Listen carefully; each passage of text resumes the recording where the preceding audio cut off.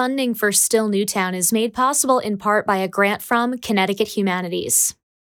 This episode deals with the events of the Sandy Hook Elementary School shooting on December 14th, 2012.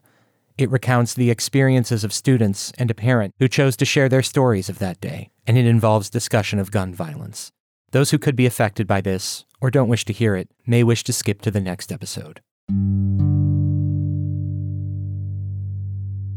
10 years ago, 20 children and 6 educators died at Sandy Hook Elementary School in Newtown, Connecticut. The world turned its attention to Newtown, and then the world moved on, and most people didn't even know the 10-year mark was approaching until another elementary school shooting happened in Uvalde, Texas. 10 years later, Newtown is still here.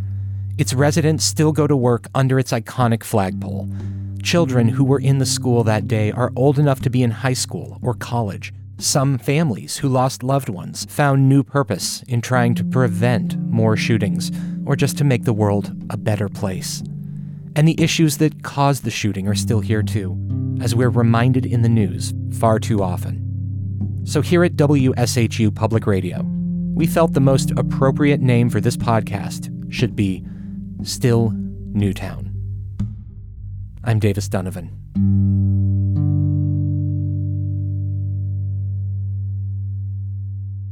On the morning of December 14th, 2012, the Newtown School District went on lockdown as word spread that something had happened at one of its schools. So I wasn't wearing my glasses, I was doing my morning work, and then all of a sudden, we had heard kind of just like this muffled noises on the loudspeaker. Maggie LaBanca was in 3rd grade at Sandy Hook Elementary School. And we kind of looked up and were confused, and then it happened again.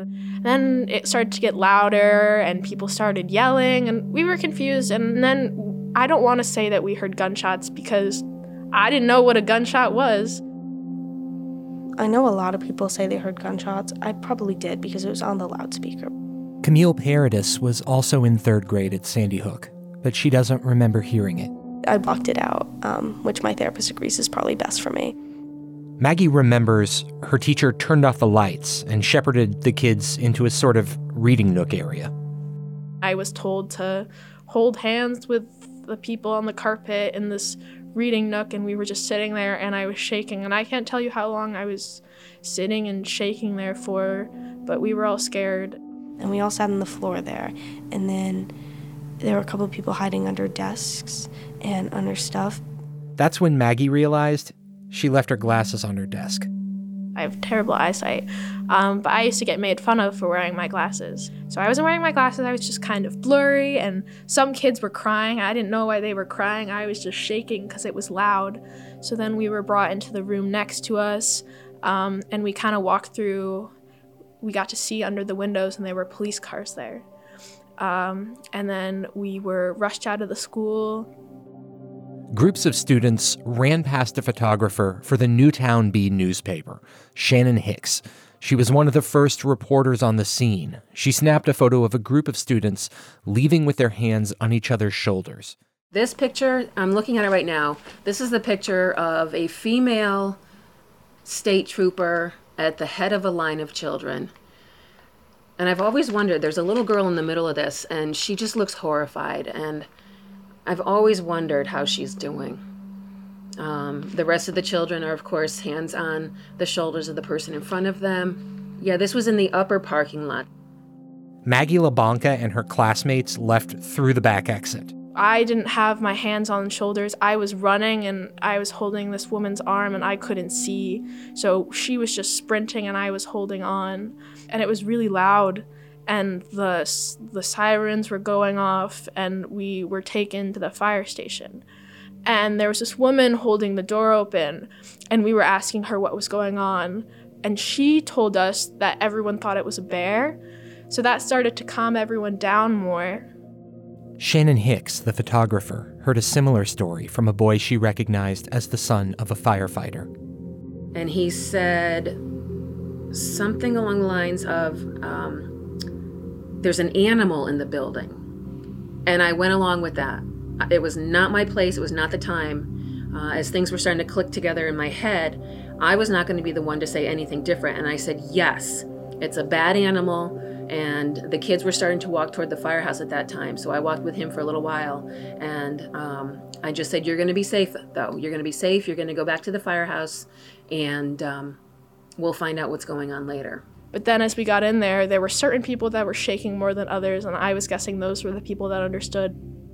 Phones started to ring across Newtown. Parents jumped in their cars and rushed toward the firehouse. And it was a typical Friday morning. It was chores and making beds and putting dishes away and, balancing the phone in the crook of my neck so I could get 3 things done at one time. And the phone call came in and said, we need to go to the school.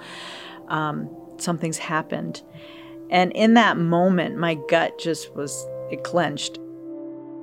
Jenny Hubbard showed up at the firehouse looking for her 2 children, her son Freddie and her 6-year-old daughter Catherine. And so they were all just sort of these clusters of kids around their teachers. And I saw Freddie's teacher, and then I saw Freddie. And he said to me, with panic in his eyes, because he had, what I then found out, heard everything that was happening. He said to me, I can't find Catherine. Catherine Violet Hubbard was one of 20 children who died that day. In the midst of that morning, it was Freddie and I can still feel the weight of his head on my arm. And yet I know that in that moment, even though all hell had broken loose, God was there, and he was holding me up by me holding up a little boy. That morning, Jenny Hubbard began a journey that would lead her toward a deeper understanding of her faith in God and a new calling in life. Jenny Hubbard's story will be told in a later episode of Still Newtown.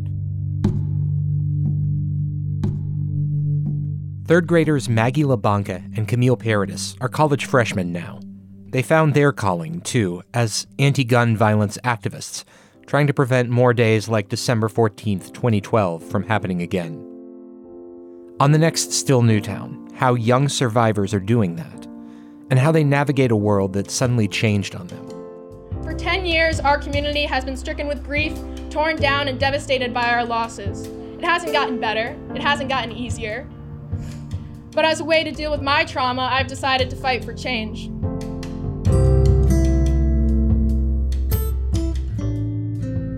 Still Newtown is sound designed by John Pino. Our fact checkers are Janet Curtis, Margaret Osborne, Melanie Formosa, and Mallory Lawrence. Our editor is Cindy Carpian. Our assistant producer is Sabrina Garone. Our interns are Paul Keegan, Megan Briggs, Isabella Giardina, and Hilary Jean Bart. The executive editors are Terry Sheridan and J.D. Allen. Tom Kuzer is WSHU's Director of Programming. Our general manager is Rima Dial. And our media partner on Still Newtown is the Newtown Bee. I'm Davis Donovan.